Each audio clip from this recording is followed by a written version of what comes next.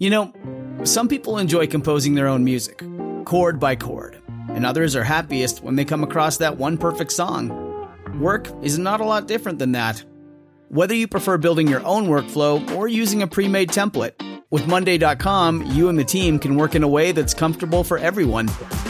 Tap the banner to go to Monday.com and build your own amazing workflow, or find an awesome template.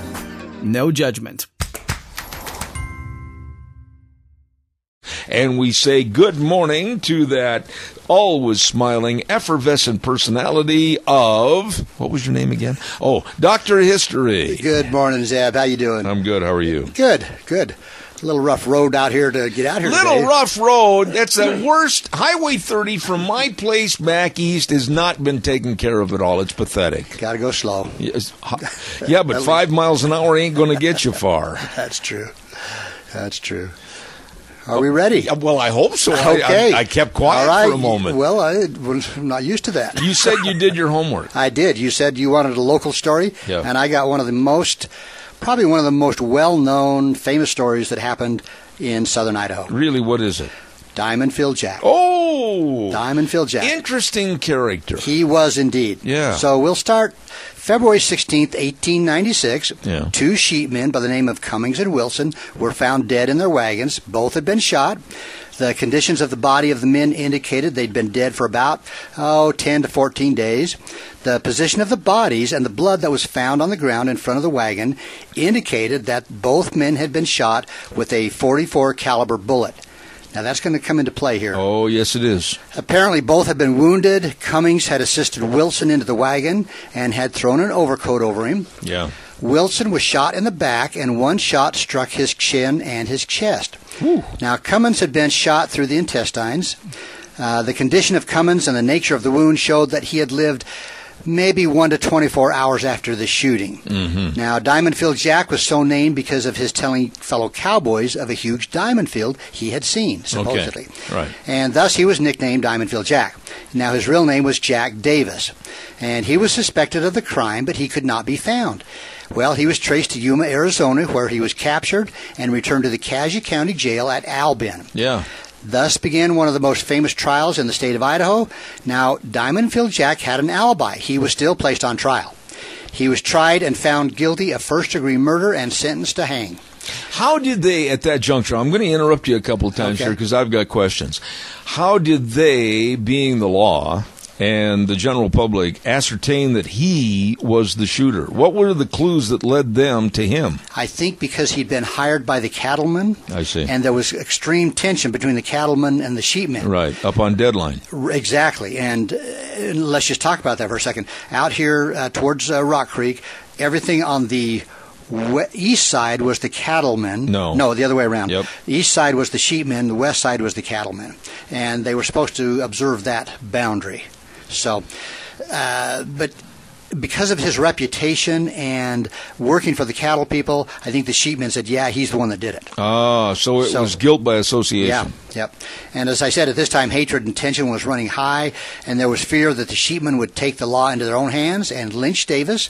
And on the other hand, the cattlemen were just as adamant that Diamond Phil's life be protected. Okay. So afraid were the officials that Diamond Phil Jack might be lynched or rescued, either one, that at night they posted guards at roads leading into Albin, and crowds of men were not allowed to enter until daylight. Now, this is kind of interesting, too, because the original building that supposedly was his jail cell is still there, right? No.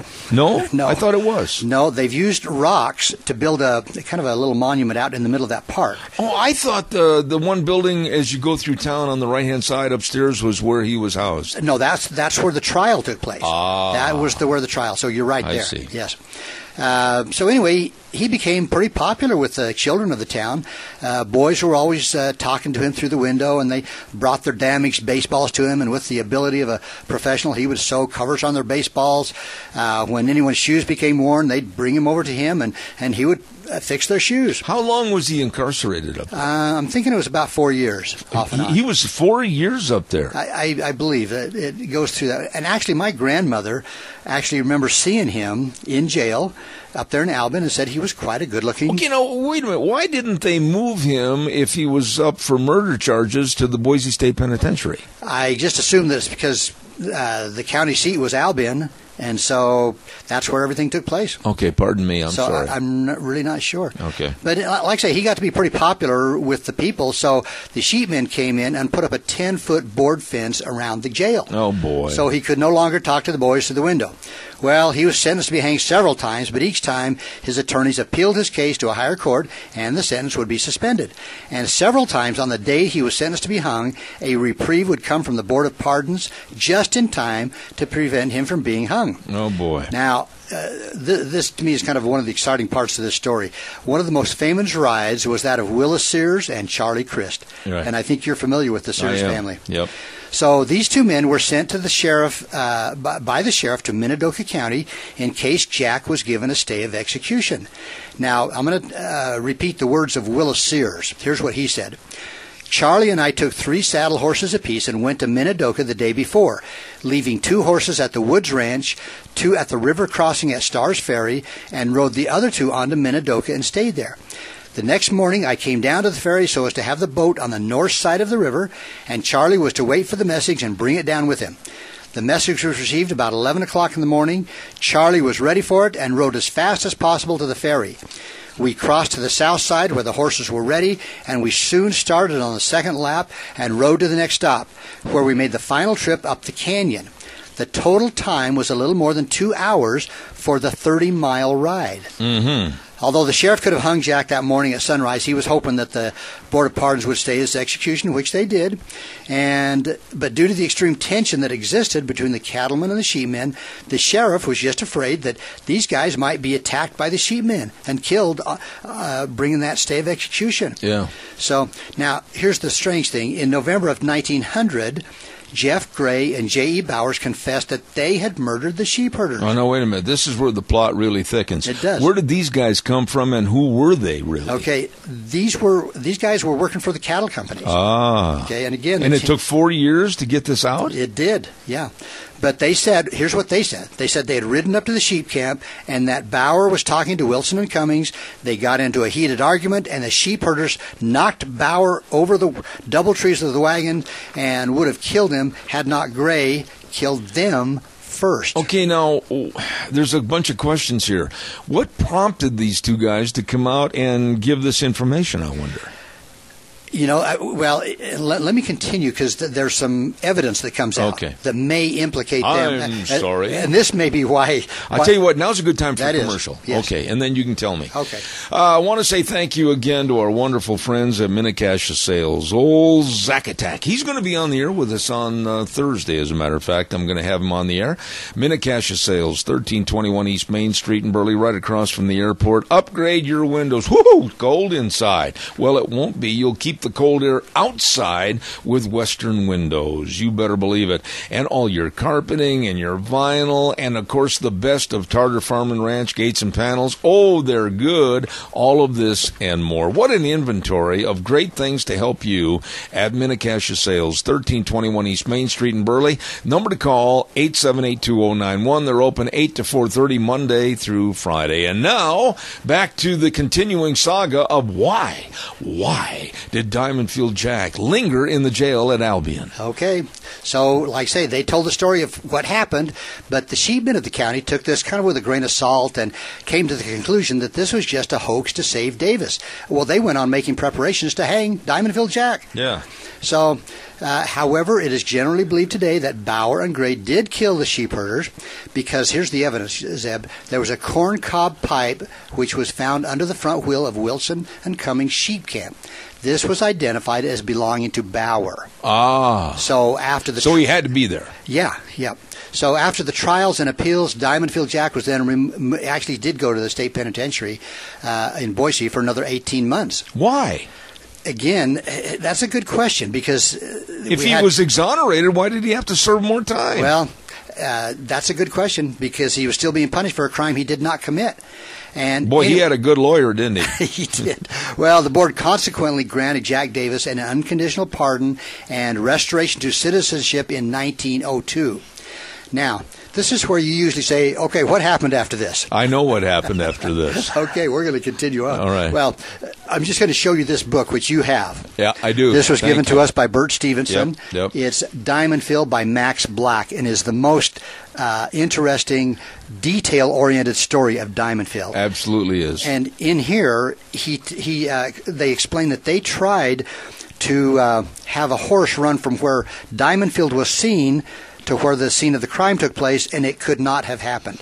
So they proved pretty inconclusively that he could not have shot the sheep herder. And thus it also spawned a very historic and famous ride that occurred for many, many years here in the Magic Valley all the way to Jackpot, and that was the Diamond Field Jack ride, horseback ride, and it was furthered by a former real good friend of mine, passed away, and I really enjoyed this gentleman, Bob Harney from Twin Falls. He was really instrumental in keeping that ride alive. Yeah. Well, so we'll continue with his story, which is equally fascinating.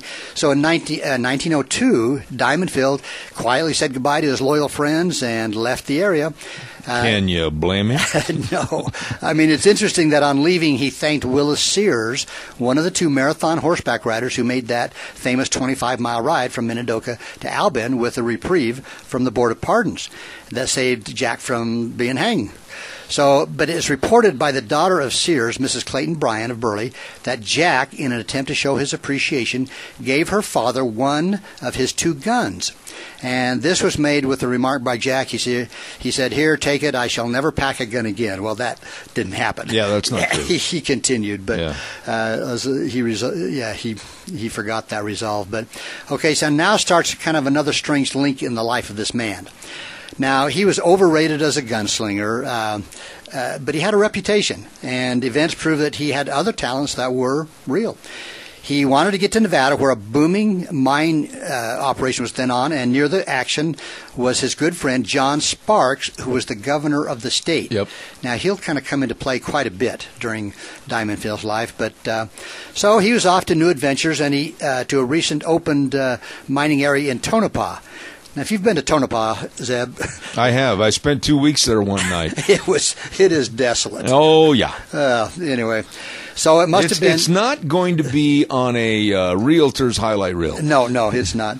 But it must have been beginner's luck because many had already failed in their quest. But Jack, in his first attempt, struck it rich. Now, this event took place in the spring of 1903 when Jack Davis, prospecting in the hills near Goldfield, came upon a rich ledge of ore. Well, word soon spread about the town, about the strike, and as usual, a boom started in the vicinity district, and a town sprang up, and they actually called it Diamond Filled in honor of him, this little boom town. And the growth was spectacular. By the end of 1904, it was really a rip-roaring mining camp, everything going on there that you'd expect in any kind of a mining find. But in an amazing short time, Jackson Lee Davis, Diamond Filled, had risen from a man almost penniless to an individual worth a lot of money and influence. Right.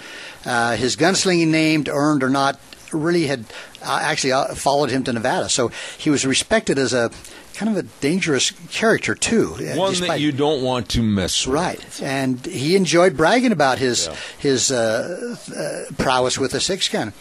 But what a change in the life of this man who was confined in a death cell in Albion, Idaho for so long on a double murder charge, and 2 years after his release, we find him wealthy, respected, a welcome visitor in the office of the Nevada governor. Mm-hmm. How old was he at this point? He was still in his 40s, wasn't he? I think he was still, fairly young guy still. Yeah. But anyway, in 1906 and 1907, labor trouble broke out in the mines around Goldfield. Now, between the workers and the mine owners. So there was kind of like a strike that was going on. The miners, of course, wanted more money, right, and the owners did not want to give them more money. Well, Governor Sparks was in trouble. Bloodshed had already started, making it necessary for him to ask for federal troops. But Jack kind of took it upon himself and felt like he needed more backing than just the U.S. Army. So he felt he was the one to step in and help the U.S. Army on this deal. So anyway, one incident reported in a Goldfield newspaper at the time tells of an incident that happened during the height of this labor dispute. The trouble started when a crowd gathered in front of Davis's office, his mining office. And following Jack's public support of the governor, the temper of this mob got worse and worse. Somebody threw a rock through the window of the building. Well, Mr. Davis, it says in the paper, became livid with rage. Grabbing 2 6-shooters, he came rushing out of the office with both guns blazing. Now, here's about 200 men standing outside with guns and clubs and whatever. He steps outside his office with these 2 guns, and this crowd took off running. They never accused him in any literature that I've ever read about Diamond Field Jack of being the smartest guy in the world. Well, his reputation, I guess these guys said, okay, we're out of here. Yeah. Well, the gold boom... Did he shoot anybody? I don't believe he actually did. I'd have to go back through Max's book, and okay. I don't think that he did, but I'm not sure. But anyway, the gold boom in this part of Nevada kind of busted, and his own mine had deteriorated. The fortune that he'd built up, and we're talking millions of dollars back in the early 1900s. His real estate operations were being dissipated. Well, about this time, he decided to head south into Mexico and Arizona, Texas. He even went up into Montana. In fact, when he was up in Montana, he was at a bar, and a guy from this from the labor union approached him, and they got into an argument, and Jack actually got shot through the cheek. Really? And it took out a couple of his teeth. Well, can you imagine? And another time I know he got shot, I think, in the leg. So, his reputation followed him. And his nickname was Lucky. Lucky Diamond Field. Well, eventually he came back to the United States, and he kind of dropped out of sight. And it seems there's not... so he lost his fortune. Yeah, right? He lost everything. So there's no question that he ended up still back in Nevada in the 1920s. Right. The fortune he'd made in mining was either squandered or lost in bad investments. And it's known that as an old man in his 80s now, he lowered himself to survive by becoming a shill in one of the gambling establishments in Las Vegas. Really? Which a shill, of course, is somebody who sits there and gambles with the money from the gambling establishment. Right. So, but here we are, December 1948. Jack Davis, while attempting to cross the street in one of the busy intersections of Las Vegas, was hit by a taxicab. The man who had escaped hanging in Idaho for at least 2 times had been shot at, along with later threats of assassination, died with his boots on. Diamond Field perished from complications following this accident in Las Vegas, January 2nd, 1949. Friends actually had to take up a collection and buried this colorful guy. Where was he buried? I don't think they buried him in Las Vegas, did they? For some reason, I thought they took him to another location. I'm not sure about that. I would have to look back in this book. book. Yeah, I'll have to go back through that, too, because I honestly don't think he's buried in Vegas. I'm not sure. Okay. Now, I'm going to show you somebody that was in his life a little bit. Yeah. Oh, that was... Diamond Tooth Lil. Diamond Tooth Lil. And she looks kind of like my grandma. She is a very nice... matronly looking, very nice looking lady who... Why did she get the name Diamond Tooth? Did she have something bright and shiny in the front there? She did. She had a diamond and what else? I think it was just a diamond she had put in that tooth. Really? What did she do for a living? She was an entertainer. I see. You're avoiding my question, but that's okay. And she actually was sometimes she was actually up in Silver City, up here in Idaho. A traveling girl. Traveling, yes, to see the world. I love to see your face turn red. But she was up in Virginia City, Nevada City. I'll be darned. Can you imagine? But the plan was she was supposed to meet up with Diamond Field in Las Vegas. I see. And I think it was just more of like a friendship type thing. They'd known each other off and on. That's what they all say. That's what they all say. But in fact, it says that they did have a lot to talk about regarding their lives. But now, was she at the funeral? That's a good question, too, and I don't know. Who got the estate? Was there anything left? There was nothing left. Nothing left. No. So, wow. Like I say, friends had to take up a donation to bury the guy. So he died a pauper then. So that makes me think that maybe he was buried in Vegas somewhere. Be. Yeah. As cheaply as they possibly could. But this book, this Max Black, and you've read the book. Yep, got it right over there. He's the one that did the research and found the actual bullet here, 100 years later or really? Whatever. He went up and found one of the bullets that had hit a saddle, and he actually thinks he found the gun that those guys used that was thrown away and found, and ended up in Boise. There is so much to this story, and I'm not trying to disavow anything of that book by any means, but really, you got to admit, it's kind of like the Billy the Kid theory. You don't really know. You know what I mean? And there's some that theorize that he was killed in Mexico. Yeah. Well, it's kind of like the Sundance Kid and Butch Cassidy. Yeah. Bolivia or not Bolivia. Right. And many, many reports, of which I've got a book on that one of the sisters said that years later she had coffee and breakfast with Butch Cassidy in New York City. Well, and there's a couple of other longtime friends that say that they saw him as well. Yeah. You did it again, Dr. History. You piqued our interest. Diamond Field, a fascinating story. Thank you. Get this book by Max Black. It's a good book. Diamond Field. Very good book. Well, now you can look forward to a very nice, smooth ride back to Burley on Highway 30. Slow ride. Very slow. Dr. History brought to you by Minnecasia Sales, 1321 East Main Street in Burley, right across from the airport. Zach and the whole crew with everything you need, from gates and panels to shingles to lumber to windows. It's all there with Minnecasia Sales. Stop in and see them today, and we say thank you to them for sponsoring Dr. History. What about next week? Oh, I don't know. I ask you that every week. Every time, and I always say, I don't know. Well, I'll tell you what, I've got to do some Christmas spots, and you see yourself out of the house, and next week the door will be open, Ruby will be locked up, and you can come back and tell us another story. You have a good day, Zeb. God bless you. Dr. History, right here on Zeb at the Ranch. Good guy. Protect your dream home with American Family Insurance. And you can weather any storm.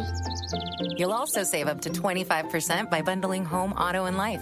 American Family Insurance. Get a quote. Find an agent at amfam.com. Products not available in every state. Discounts may not apply to all coverages on an auto or home policy. Discounts do not apply to life insurance policies. Visit amfam.com to learn how discounts may apply to you. American Family Mutual Insurance Company, SI, and its operating companies, American Family Life Insurance Company, 6000 American Parkway, Madison, Wisconsin. Buenos dias, world, from the San Diego Zoo Wildlife Alliance. I'm Marco Wendt. And I'm Rick Schwartz.